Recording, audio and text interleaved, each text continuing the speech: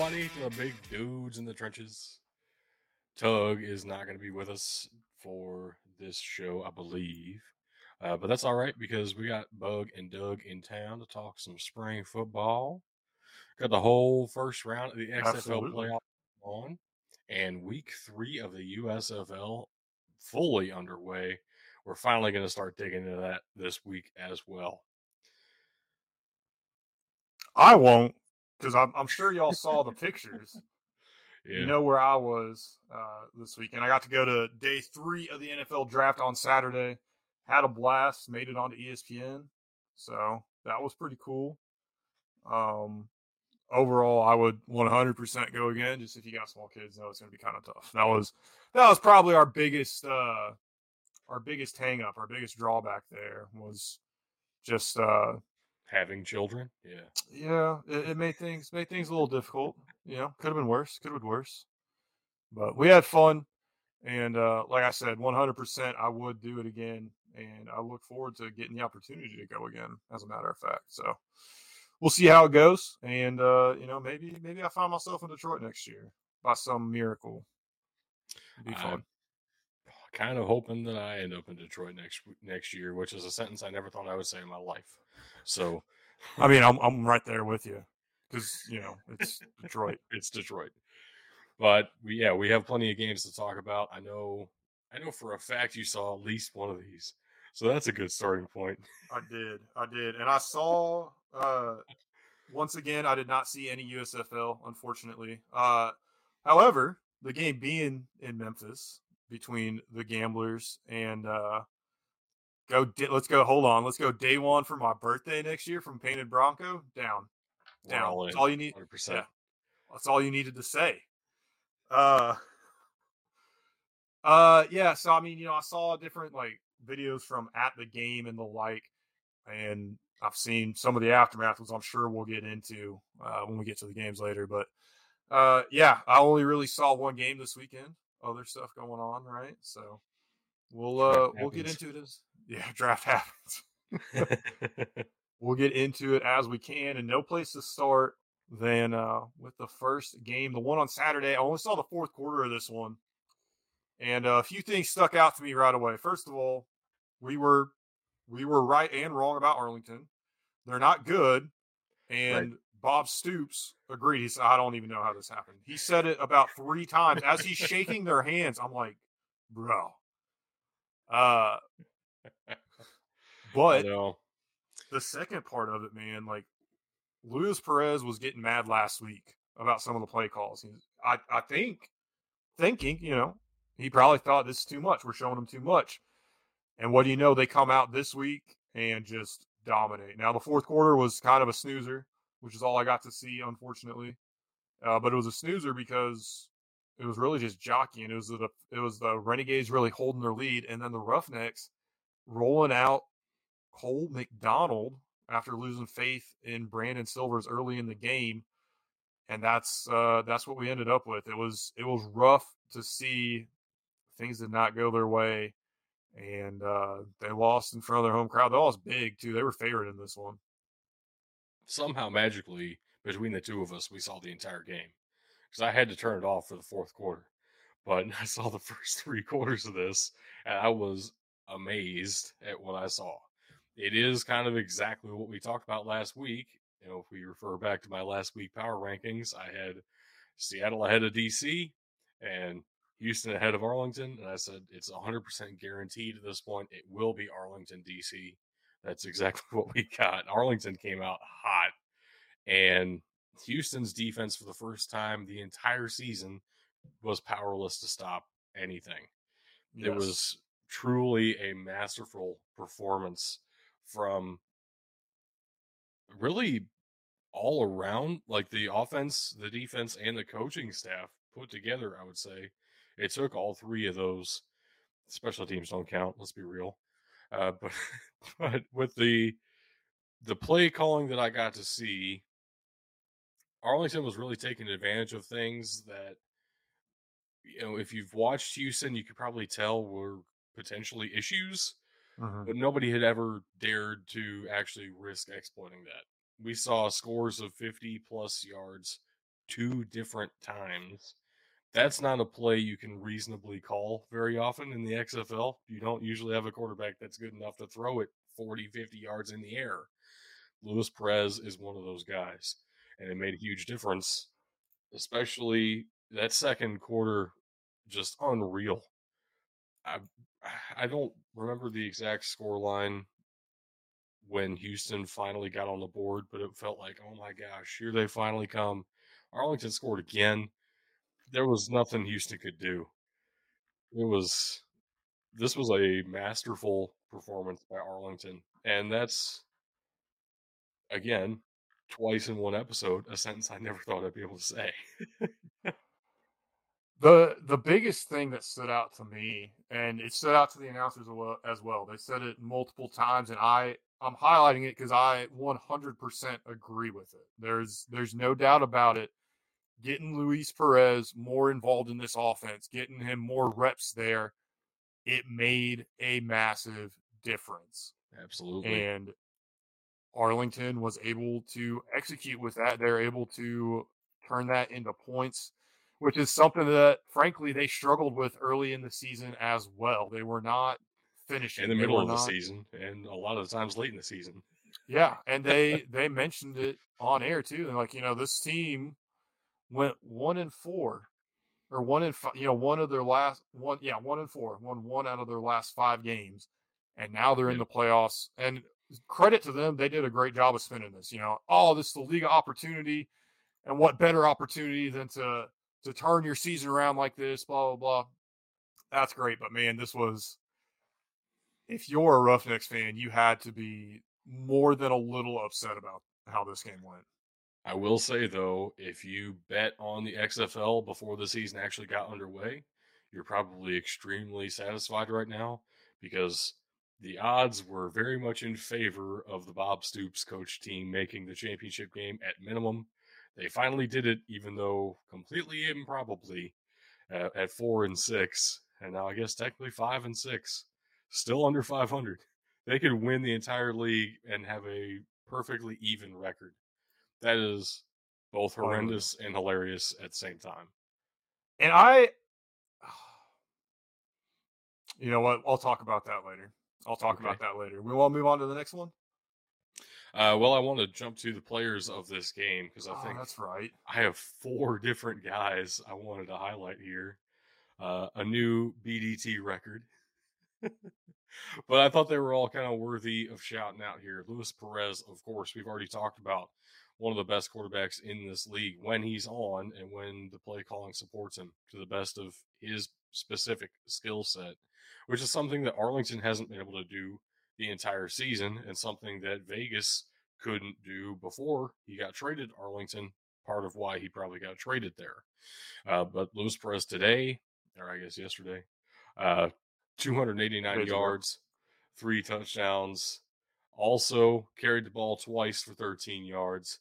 Uh, One of the biggest plays of the entire game was a very long catch by Javante Payton. Ends the day with 5 catches for 121 yards and 2 touchdowns.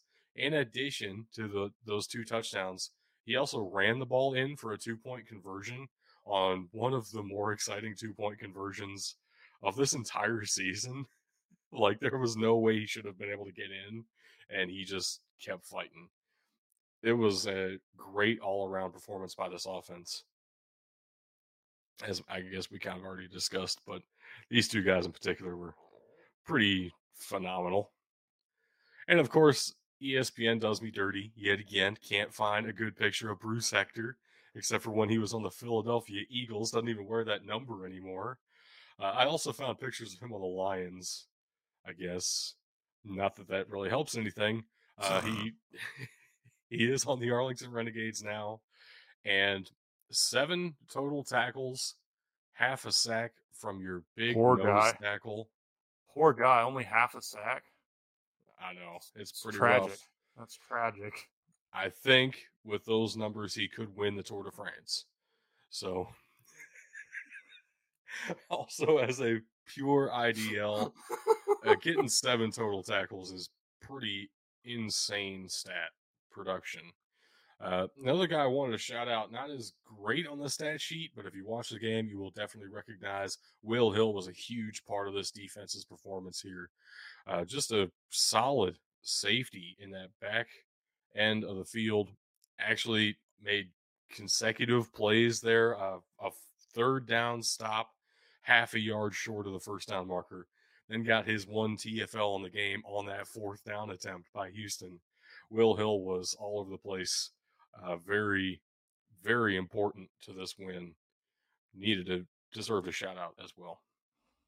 Absolutely. And this whole defense really deserves a shout out. Their ability to create turnovers in this game was another big reason why they won. Something that they've been successful and efficient at doing all year, but no bigger game to whip it out and perform the way that they did than the playoffs. Tug would really like to see him whip it out. Oh yeah. Not even on the So pod, catching strays. this is what happens when you miss the podcast. Moving on to our next game, the Yeah, North because Division this one was Championship. yesterday, wasn't it? Yeah. That's how time works. Everybody, the score is deceiving. If you didn't watch this Very game, the score is very deceiving. Seattle put up 12 points in the fourth quarter. They put up 12 garbage time points. That's how it goes. right. Uh, But man, at the same time as that, it was 9-9 at the half, it and was really seriously felt like anybody's game. it was a very good game until coming out of the half. DC found a completely different level. Absolutely dominated this game.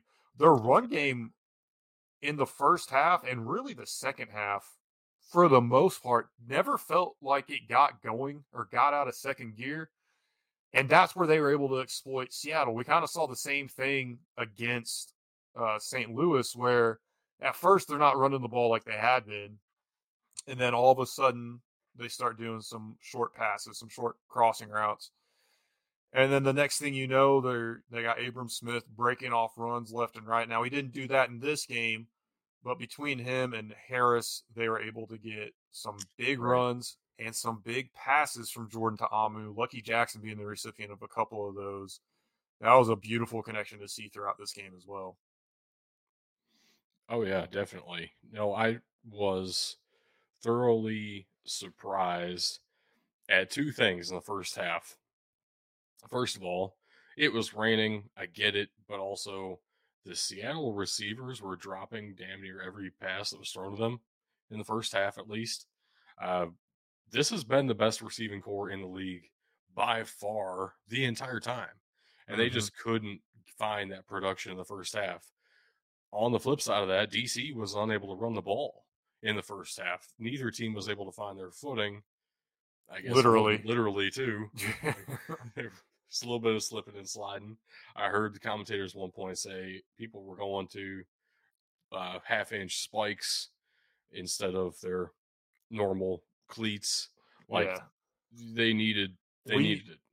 we got a whole lesson on molded versus the traditional spikes from the equipment manager for DC. And really, it comes down to, most places are using turf, and these guys aren't going to have more than one pair of cleats. But they're playing on a soccer field, which is slicker to begin with, and then it's Right. raining. I mean, they absolutely needed something a little bit better. We saw it a couple times. A couple plays were cut short because of that, but it's confusing to me how that wasn't already noted, how that wasn't already something that they had taken care of, right? They knew it was going to rain. It was in the forecast. I don't know why the switch happened after the game started. Yeah, but you can never really know how that's going to affect you until you see it in action.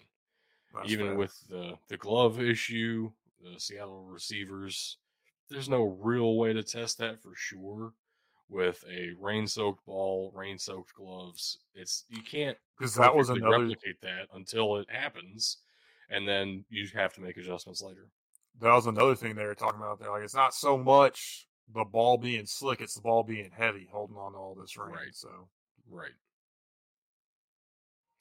But we do crazy. have a couple of players of the game as well. Not four this time, but I do have three. And I know this is a little bit contradictory, but I have a receiver for Seattle and two safeties for DC. How does that work? How are they all great? Well, it turns out Juwan Green was by far the best single performance on the offensive side of the ball for either team.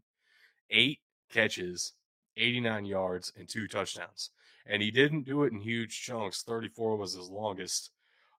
Most of it was short, intermediate, and just finding a way to consistently keep the ball moving for Seattle. Juwan Green was the safety option like all game for Ben DiNucci. It really felt like got a lot more targets. A lot of them were bad throws as well. But Juwan Green with 8 catches, by far and away the best individual performance of this game on offense. It's unfortunate because it did seem like it took them a little too long to find him. If they'd have had him from the get go, Yeah, definitely. maybe we're looking at something different. But the other thing you got to look at too is they did nothing, and I mean nothing, to change the play calling up. I think they had 2 designed runs all game. All game. You signed Philip Lindsay. I What are know. we doing? I know he ended up with negative yardage on the game. That is really dumb in my eyes. But on the defensive side of the ball, it really wasn't worth calling out Santos Ramirez without calling out his counterpart as well, DJ Swearinger. Both safeties back there for DC really locked things down in a way that the front seven really didn't seem to this game. I mean, DC's defense has been like slightly above average for this league basically all season. It's felt like they do give up big plays sometimes. The offense kind of bails them out of some situations that they find themselves in. In this game, it was apparent DC wasn't giving up big plays. The 134-yard catch to Juwan Green, that was about it for any explosive 20-plus yard plays for Seattle the entire game. These safeties were really locking it down. 14 tackles between the two of them. Again, maybe not necessarily going to light up a stat sheet for you if you're wanting to see the high tackle totals. Uh, but again, coming from two safeties, that is pretty phenomenal. And they were the best parts of this defense this game. Absolutely. Absolutely. And it's kind of rough because they did they let Juwan Green have a great game, and 89 yards doesn't seem big, but if you watch this game, he sticks out more than anybody else on this offense, Yeah. and it's very clear why. Yeah, and it was at the right moments too. Juwan Green was just like exact right place, the right time, getting the right amount of yardage like multiple times. Yeah, absolutely. But it wasn't enough.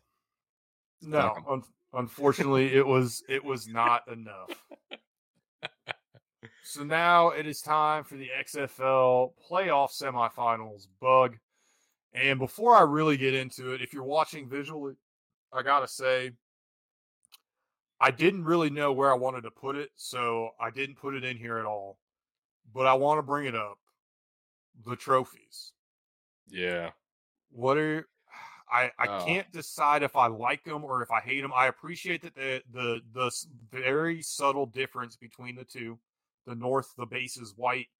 The south, the base is black, and then it's just that's it looks like eight metal rods that it's make a touchy football. historically, making the South black, North white.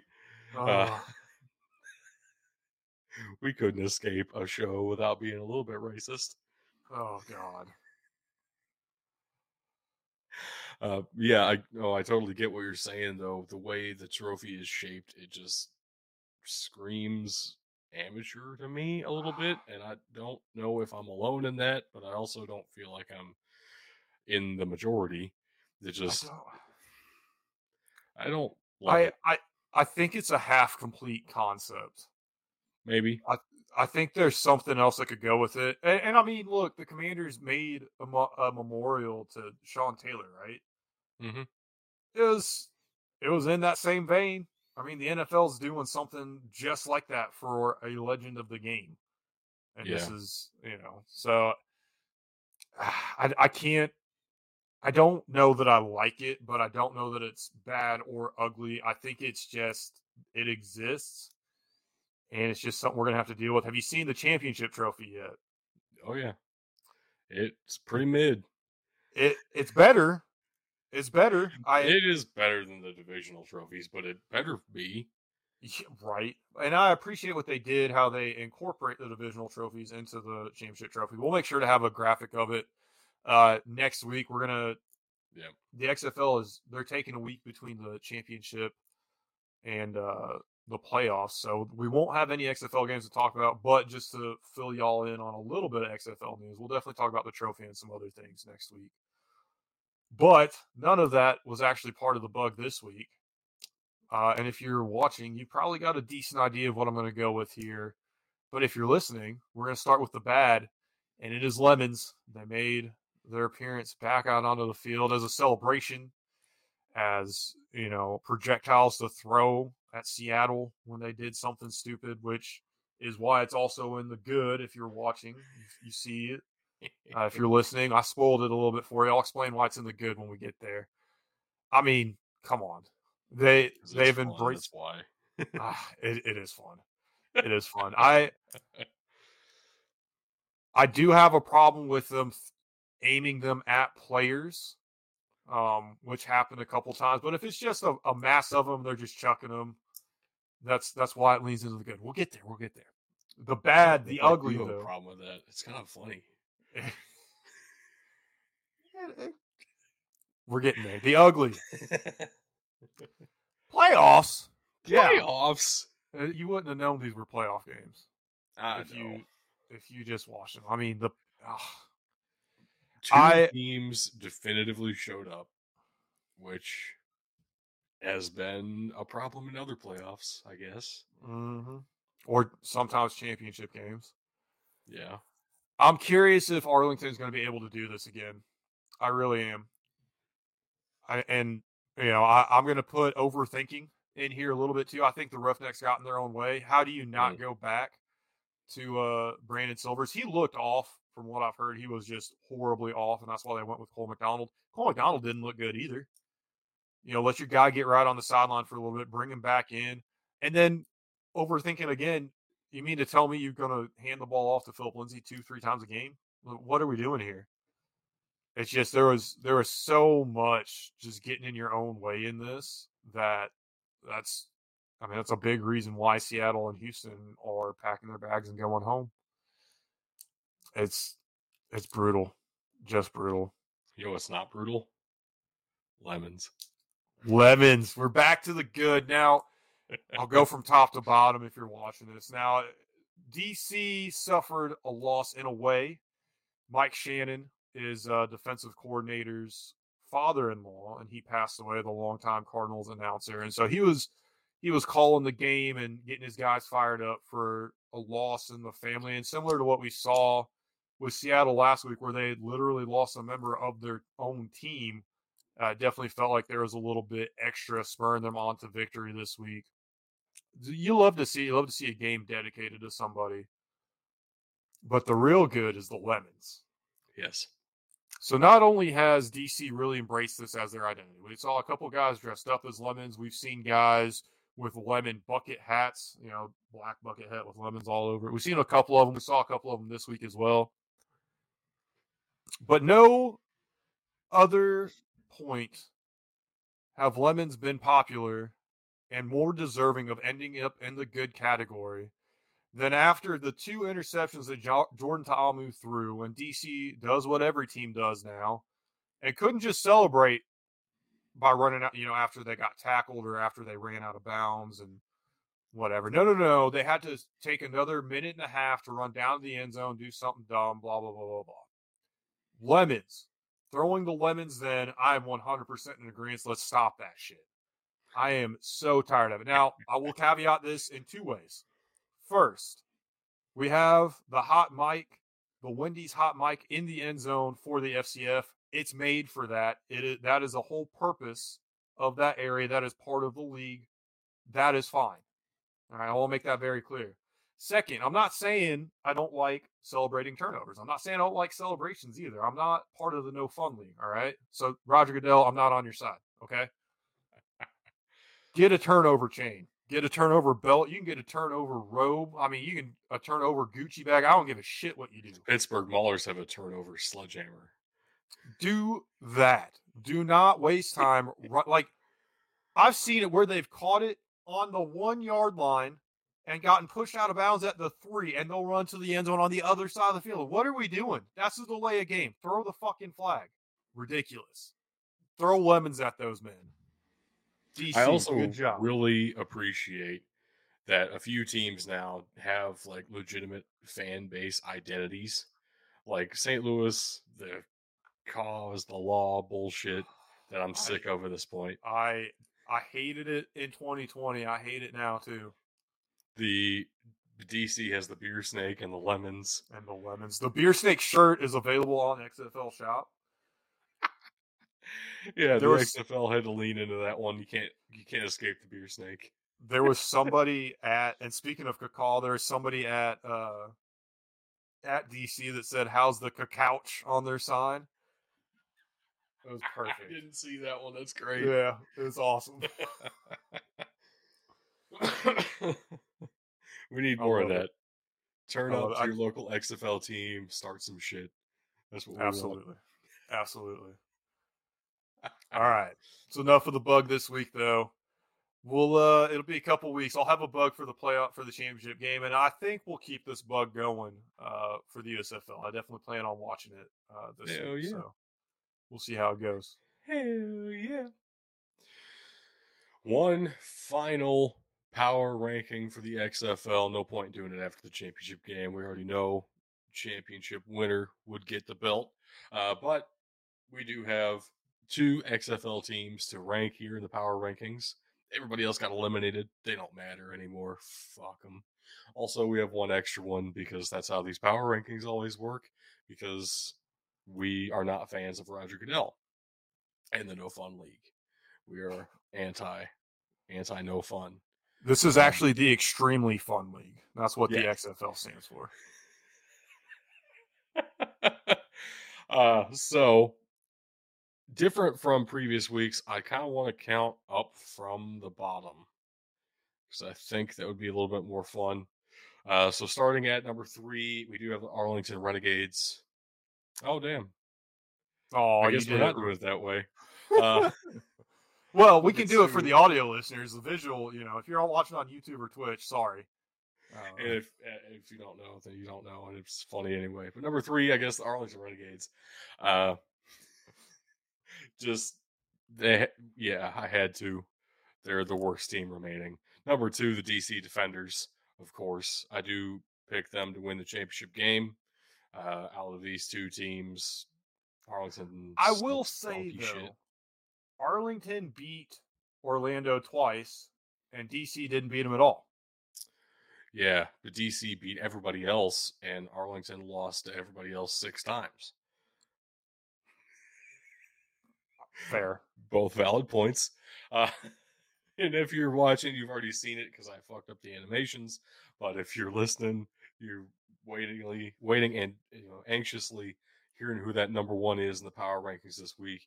It is Eagles general manager Howie Roseman, who annihilated the NFL draft yet again.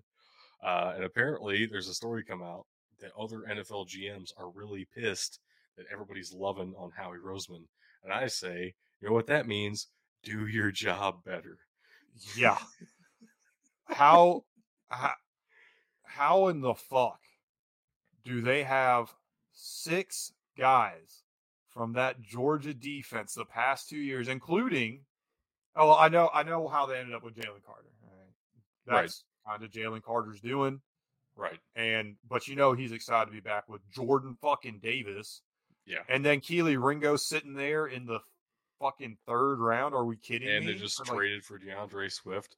You know who could have had Jalen Carter and a Nolan Smith in the first round this year and didn't do it? I don't know. The Houston. Lions.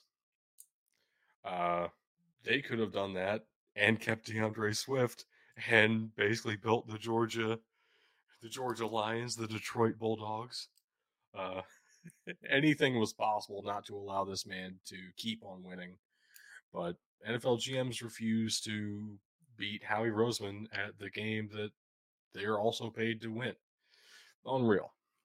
Oh man, But he I does beat out DC and Arlington as the best XFL team this week. Congratulations, Howie I Roseman. I think his 12 guys would that he drafted would stand a decent shot against one of these teams, Dude, at least imagine on just defense. straight up the Georgia Bulldogs against the DC Defenders for the XFL title. Mm. I'm taking Georgia. Oh man. So, like we mentioned, the championship is not going to be until the 13th. So, if you're going to be in and around San Antonio on Saturday, May 13th, get yourself a ticket. Head on down to the Alamo Dome. Game will be at 8 p.m. Eastern Time, airing on ABC and ESPN Deportes. I believe we'll still be able to see it on ESPN Plus as well. I don't know why they would change it. They've had Right. other games on there as well when they've been on national broadcasts. So, I'm going to watch it on ESPN Deportes. Why not? so true story. They had a well. Let me take this off here, and then we'll get into the USFL for anybody that's tuning in for that. I promise. They had a ESPN Deportes, or maybe it was the Spanish announce, some Spanish announce crew. I don't remember exactly who. They had them come up and say, hey, call a touchdown for whoever. Like, let's hear, let's let everybody hear it. I'm telling you, if I understood a lick of Spanish, there is no shot I'm ever watching a game in English again. Even Oh, just yeah. a made up touchdown call. I mean, if you everybody knows from hearing, Soccer. goal. Yeah, everybody knows that, right? I'm telling you. Well, Oh, that's invigorating. I wanna I have a rejuvenated want and desire to learn Spanish after that.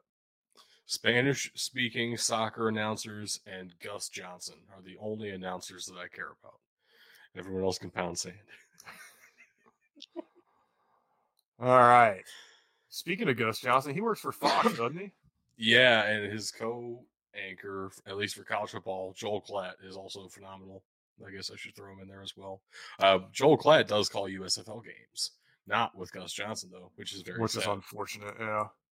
But Birmingham are reigning champions, as we were corrected by Yes, Tug of all people last week. unbelievably, Tug got something right. I'm kidding. That's They terrible.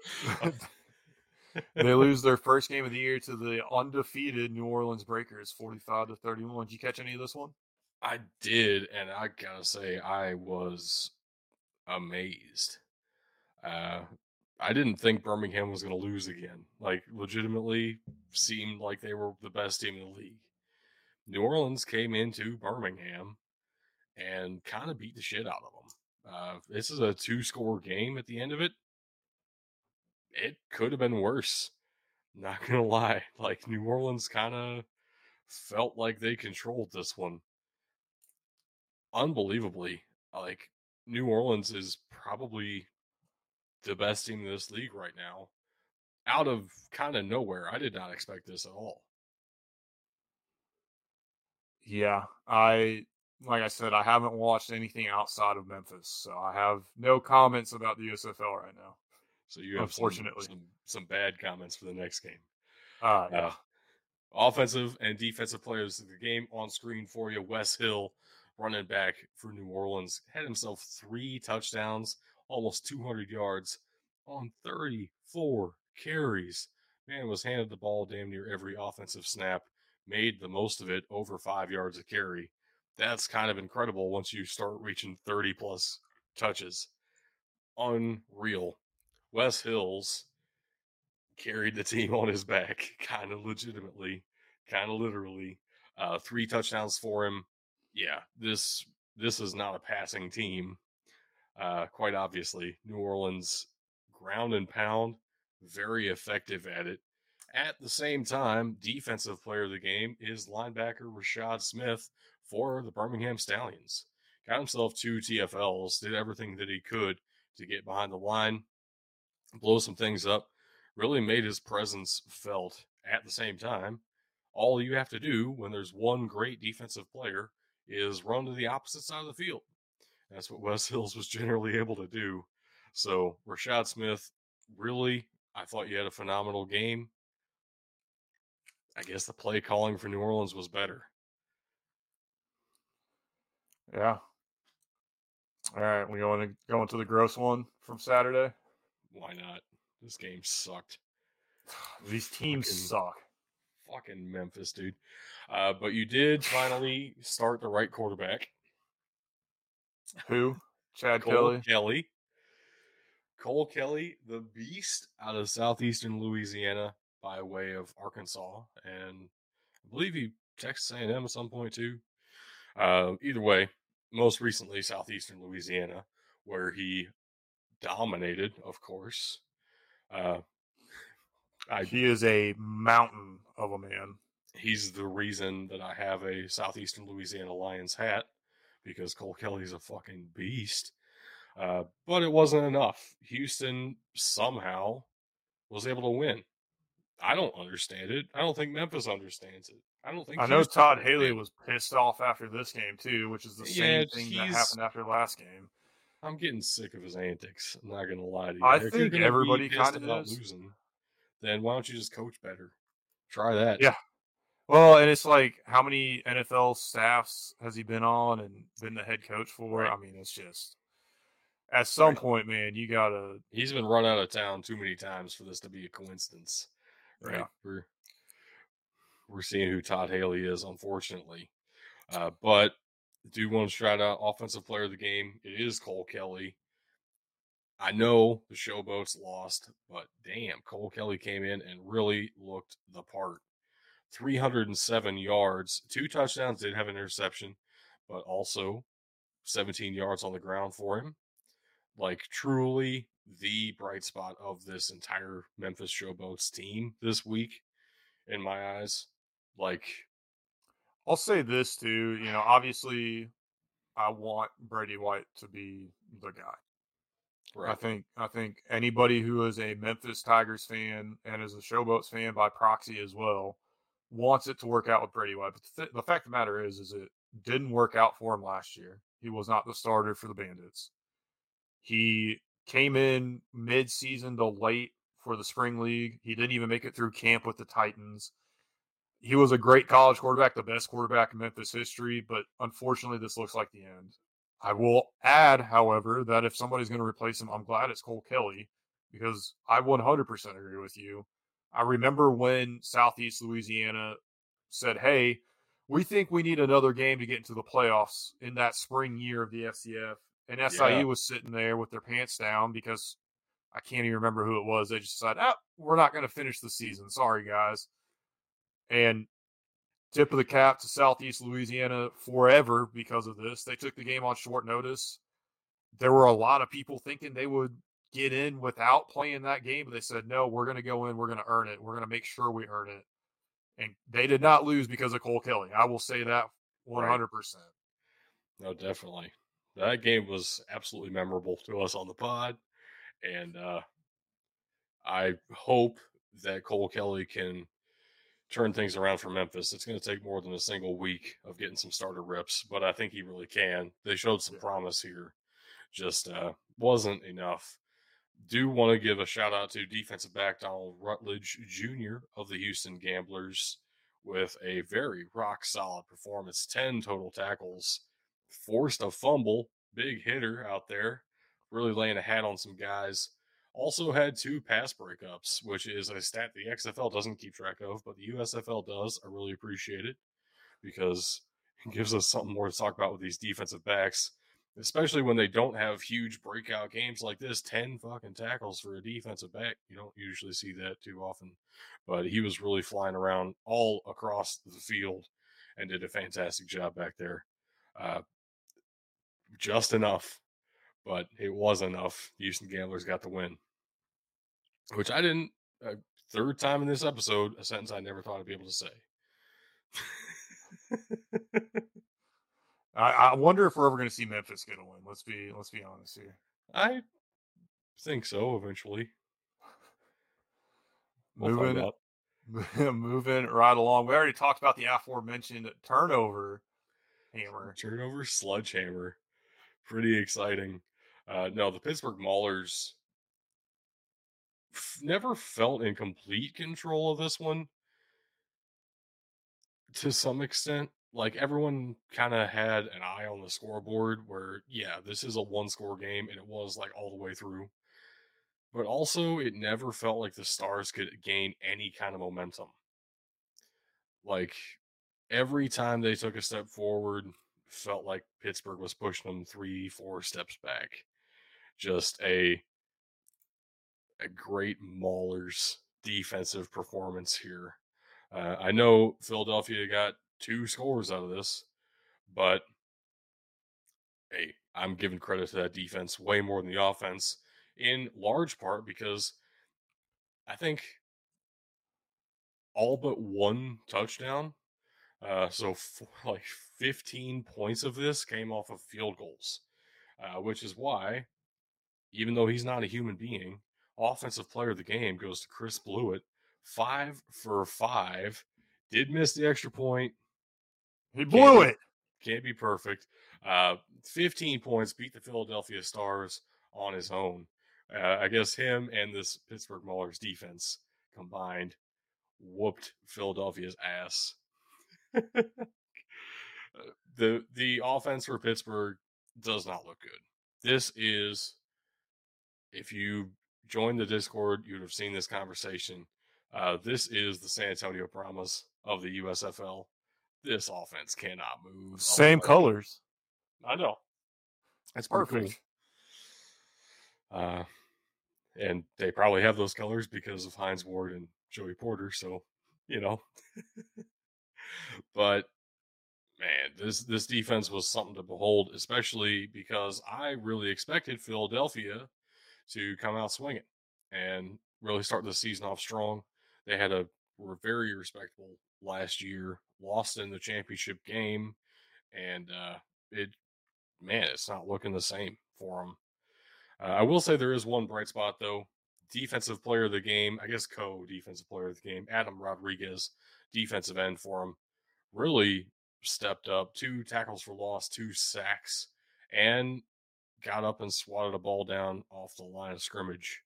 Uh, yeah, they have a decent enough defensive end. You need a little bit more than that to win games, unfortunately, but he certainly showed up. Adam Rodriguez looked phenomenal.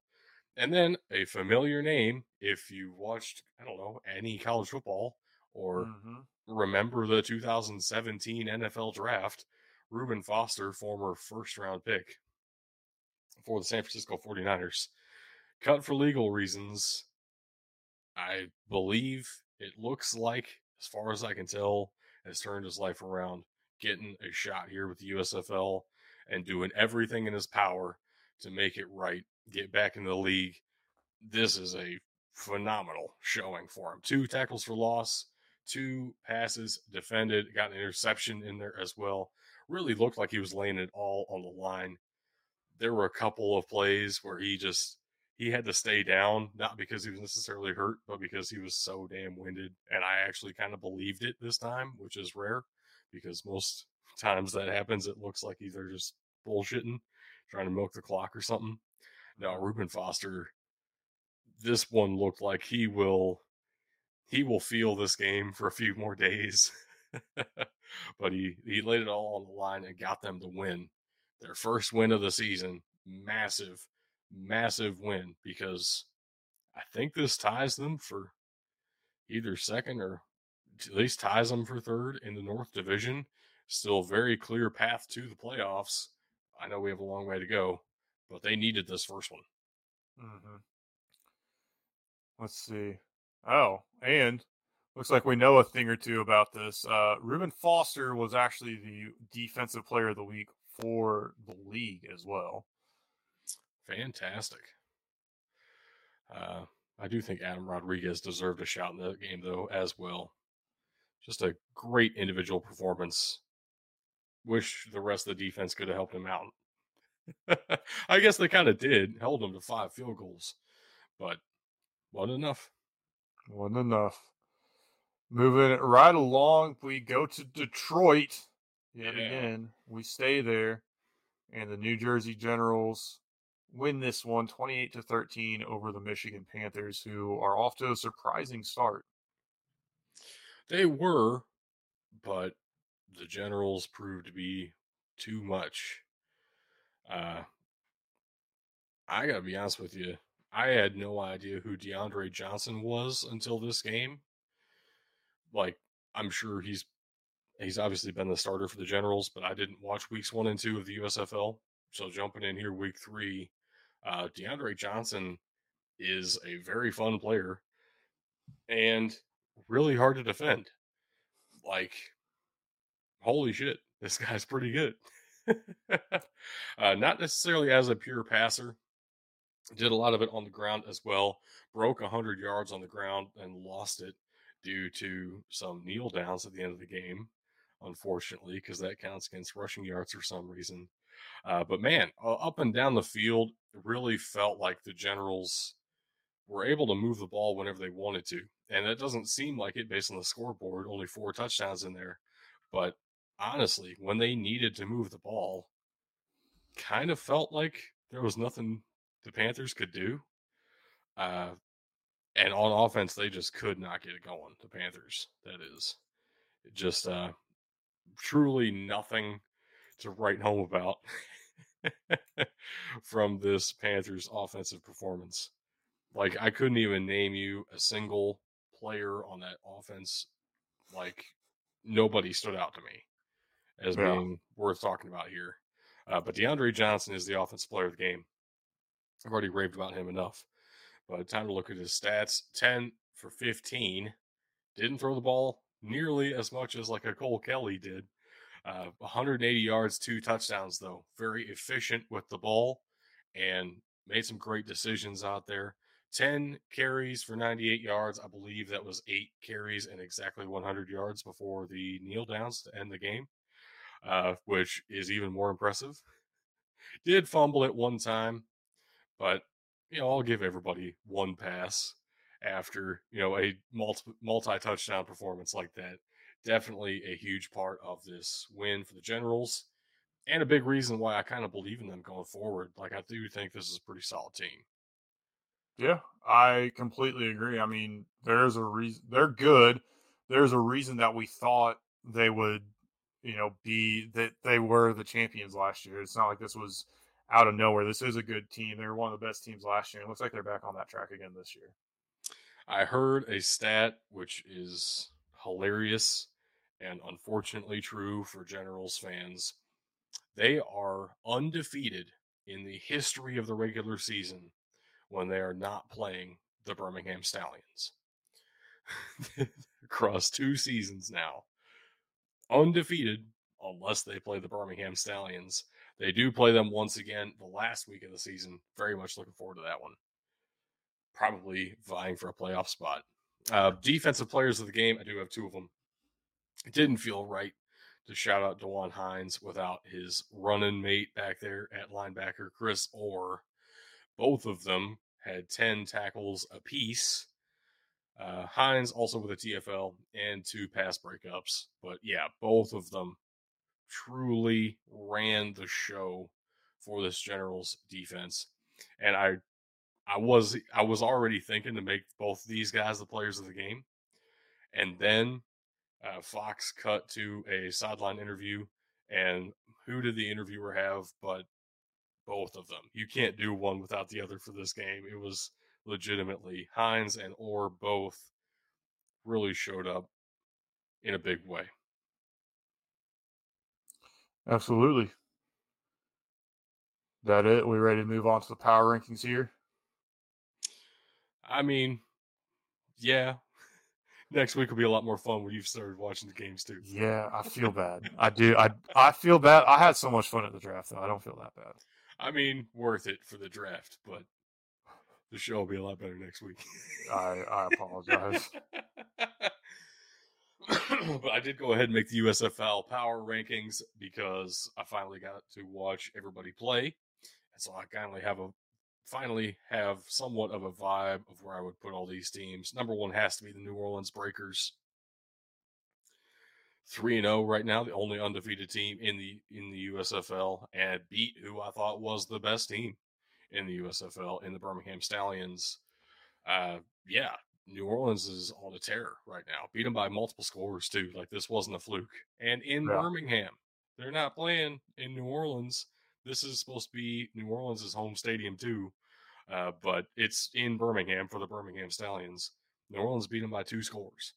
That Yep. is crazy dominance over a team I thought initially would have been better than them. Number 2, I do have the Pittsburgh Pirates in here. Hottest team in baseball, baby. Second best record in Major League Baseball. That's why they're not number 1. They are still behind Tampa Bay Rays and the New Orleans Breakers in the USFL power rankings. But yeah, last 10 games for the Pirates, 9-1. And Looking they good. got JSN's brother on the team too. Yes, they do. Also, a team that I really did not expect to be as good as they are, just like the New Orleans Breakers. So, Pittsburgh Pirates get their spot here on the USFL power rankings. Number 3, I do still have the Birmingham Stallions. I still think this is a great team. It's It's a one tough game, loss. I It's a tough guess. loss. And they did beat the New Jersey Generals, who I do want to put in at number 4, especially after this game against the Panthers. Like, this looks like a legitimate threat. And yeah, they're behind the Stallions right now on the field and in the power rankings. But there's plenty of room to grow here for the Generals. Number 5, I do have those Panthers we've been talking about. Uh, yeah, this is a surprise to me as well. I didn't think they were going to be any good this year, What but they state are got they it. from? They're the state up north. One of those. Just start naming them that are north of you. You'll get there eventually. North Only so many Dakota? states. Not that one.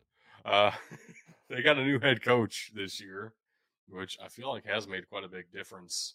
Not a whole ton of roster turnover. It was a little bit consistent year to year across the USFL, which is very exciting, actually, if you're going to become a fan of one of these teams.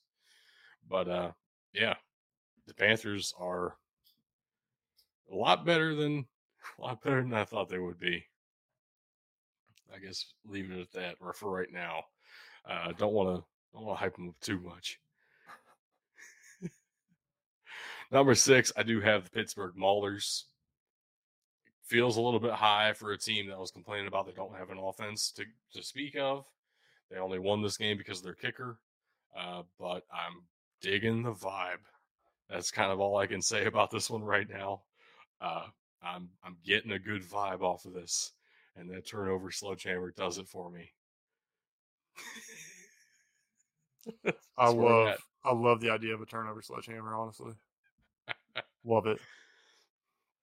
It does give us number 7, the team that they just beat, the Philadelphia Stars, right beneath the Pittsburgh Maulers. I have some faith in the Pittsburgh Stars.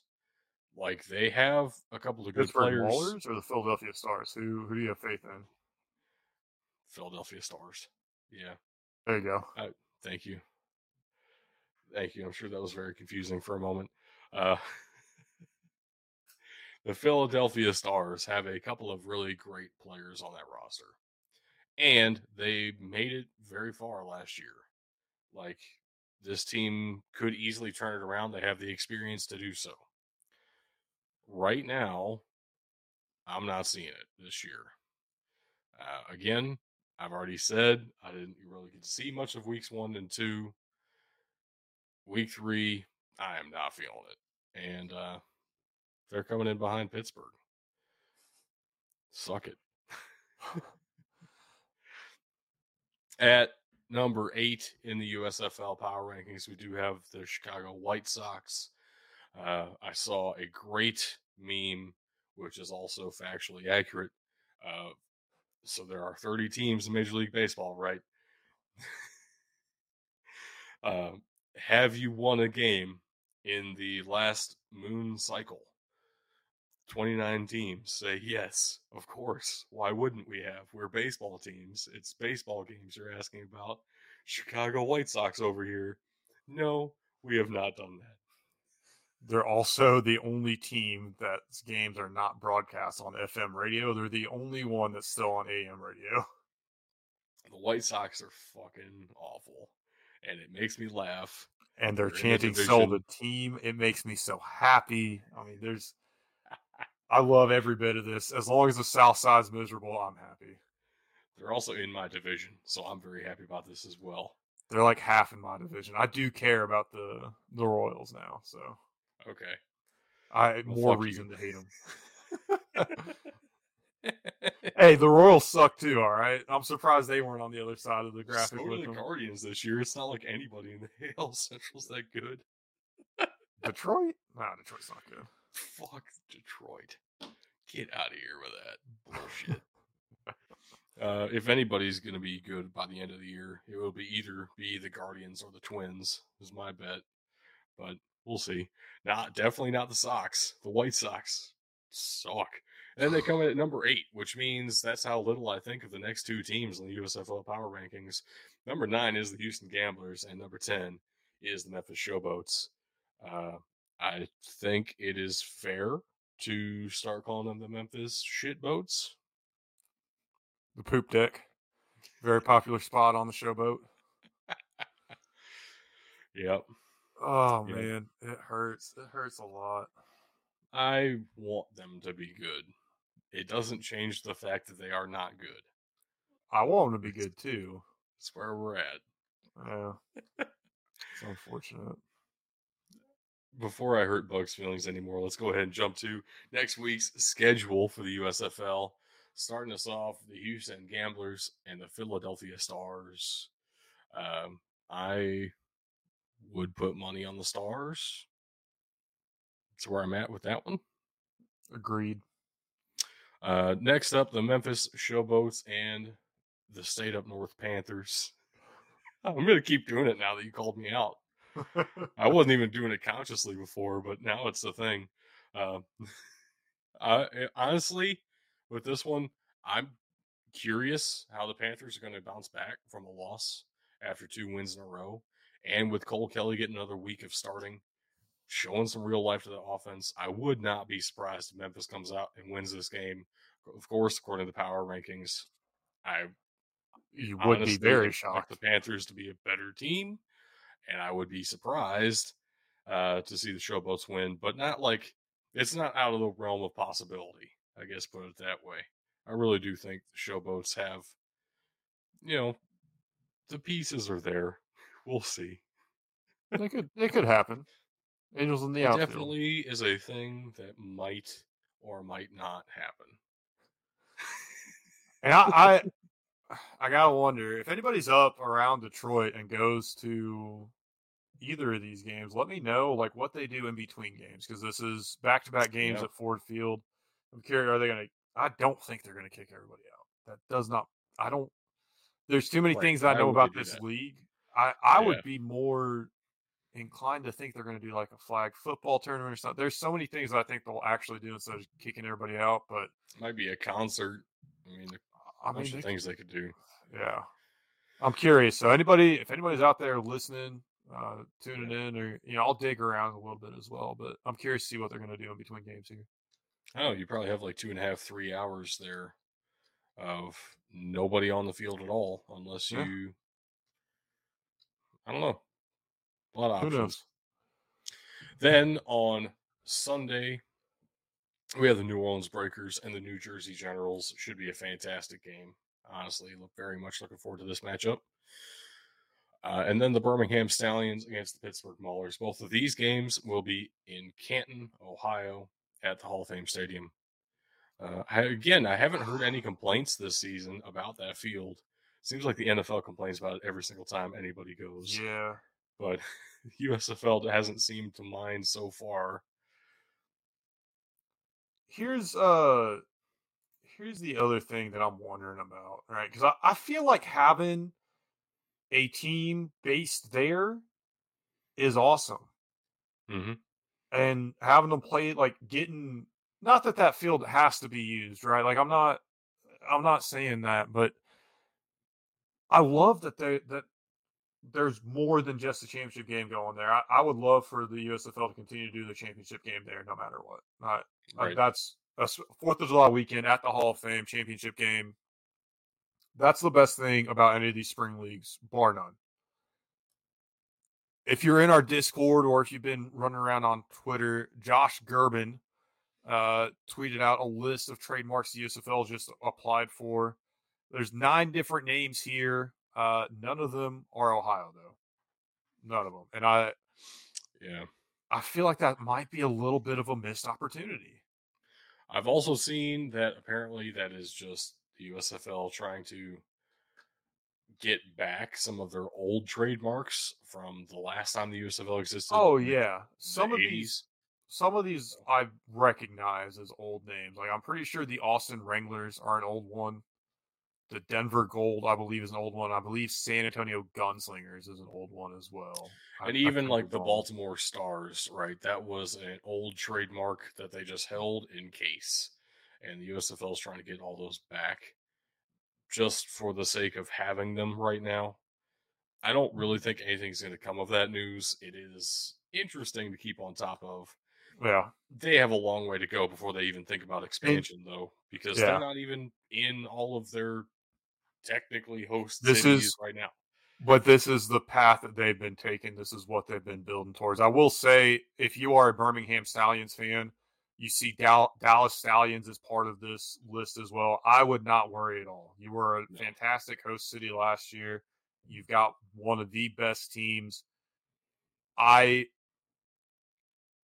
I hold no allegiance to Birmingham, but I would definitely look at this league very differently if they took that team out of Birmingham and put them in Dallas. oh, I'll put definitely. that out there from the top. Definitely. And I think there is room to expand in the future, assuming a couple of things go right. And one of those things would have to be actually getting everybody to play home games in the town that they technically call If home. if I remember right, that should be next season. Should I be. believe that you are correct, but yeah, let's slow down the expansion talk till then. That's where Yeah, I'm I agree. at. I agree 100%. But it's a thing that happened. Might as well bring it up. Oh, I just Definitely fair. such a missed opportunity. Well, all I have to say at the end of this is, wow, what a great spring league podcast this has been. Absolutely. Hey, are we going to be going on Thursday? I know this is kind of a last minute thing here. We're not doing any more, mock drafts or draft coverage. Nope. I mean, when are we going to get to the meat and potatoes of what this podcast does and start talking about some college football here? College football is going to be quite a little bit of ways away. We're going to be holding that until the summer. Uh, in the meantime, Thursday is reserved for whenever the FCF decides it wants to exist again. Now, last I saw of fan controlled football, they posted an article on their website saying that the league was going to be back for season 3 in May. And then they deleted that article. So you Yep. cannot access it anymore. At the same time, they just put out that tryouts were a success in Atlanta. It was a packed house. They didn't have enough room for everybody who wanted to be a part of the tryouts. I don't know what is going on with the fan control football. If I that happens this May/June, we will be on top of it, and that could be our Thursday thing. In the meantime, I think it's only fair that we give Thursdays a rest for a minute because, yeah, the USFL is going to take our time on Monday, recap some of the games, look ahead. There's there's no point in going Thursday when we don't have any here's leagues going on, right? here's the other thing too. I got a fan council survey back in December. I haven't gotten anything since then. The Mm, last email I have in my inbox from January, and then I have a few in my spam folder. But man, it's just like what I mean. This one's in my spam from today, but that's it. Will we work on the here? I'll read it off live here. This is the first time I'm seeing it. I sent it out of my spam, so now I have to look. I have to research for it. While we work on the next season of fan-controlled football, we teamed up with our friend Block Jock's Flair Network to make these totally rad commemorative playbook covers. Awesome Yeah. design celebrating the OG, the baller squads, plus season 1, V1, and V2 People's Champs. Digital web art you own that comes to life, printed on holographic posters sent directly to your pad. Only available while supplies last, and if there are any left on May 10th, we're burning the rest, so get them now. Unreal. I mean, this is, like I said, this is the first I've really seen of it. So Yeah, and they're still showing NFTs instead of putting out a product. So not a whole lot of faith there at the moment. When they do come back around, we will watch because the FCF has been very exciting, and it would work out perfectly because we could talk about the drafts right after the drafts happen. mm-hmm. But yeah, I think Thursday is a no-go this week. We will see you guys next Monday to talk purely USFL stuff. We have a week off from the XFL as well. Kind of crazy. But yeah, we have some great ones to watch out for from the USFL. What just happened there? You lagged so hard. I think it's just to get into covering the USFL though. You were lagging for me Are you too, going to read so them? this is great. This is a great time This is to end fun. the show. What a great podcast. What a great ending. Hey, we do have some links we want to shout out. If you want to support the show, go check us out at patreon.com/BDT football or head over to twitch.tv/Big Dudes in the Trenches, all one word there. You can hit that follow button. That's free. That helps us out. But if you hit that subscribe button, you'll be helping the show out directly. Or if you just want to hang out and see how everything's going, that's fine too. Be active in the chat, please. We love talking to you guys. If you want to catch the video version of this later, though, head on over to youtube.com/Big Dudes in the Trenches. Again, all one word there. And if you want to interact with us any other way, you can follow us on Twitter, twitter.com/BDT football, at BDT football there. Facebook.com/BDT football, and on Instagram, it's the same thing except it's BDT_football. The first one wasn't available. You can check out our website. It's still in flux. We got some work that needs to be done there. And then you can shoot us an email if you want a question answered on the show, but you're not able to make it. Mailbox@bdtfootball.com. We'll check that email and let you know what's going on as we can. Our Discord link will be posted in the description of this podcast or on YouTube. Discord.gg, and then there's a backslash with a bunch of random characters. I thought you were going to go for it. It was going to be very exciting. 9G capital X 3PT capital G 36 capital E. Very fun. Very fun. That might not be the right one though. I don't think it is. But we are active all the time in there. Like legitimately every single day posting some whatever's going on around the spring leagues, college football, NFL, some stuff that you might have missed out on. Or just talking about, I don't know, all of the news all the time. It's kind of what we do. We'd love to have you join us on Discord for sure. Absolutely. But I think that does it for me. Wow. Yep, it is just NFTs. That's so dumb. I was hoping to be something.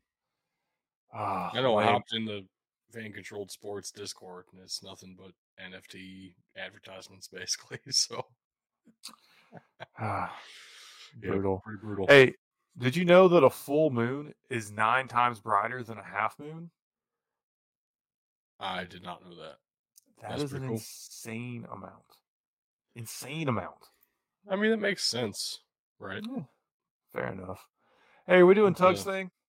Fuck no, get me the fuck out of here before I lose my shit on Tug's thing. We'll see y'all next week. Peace out, Girl Scout. Have a good day.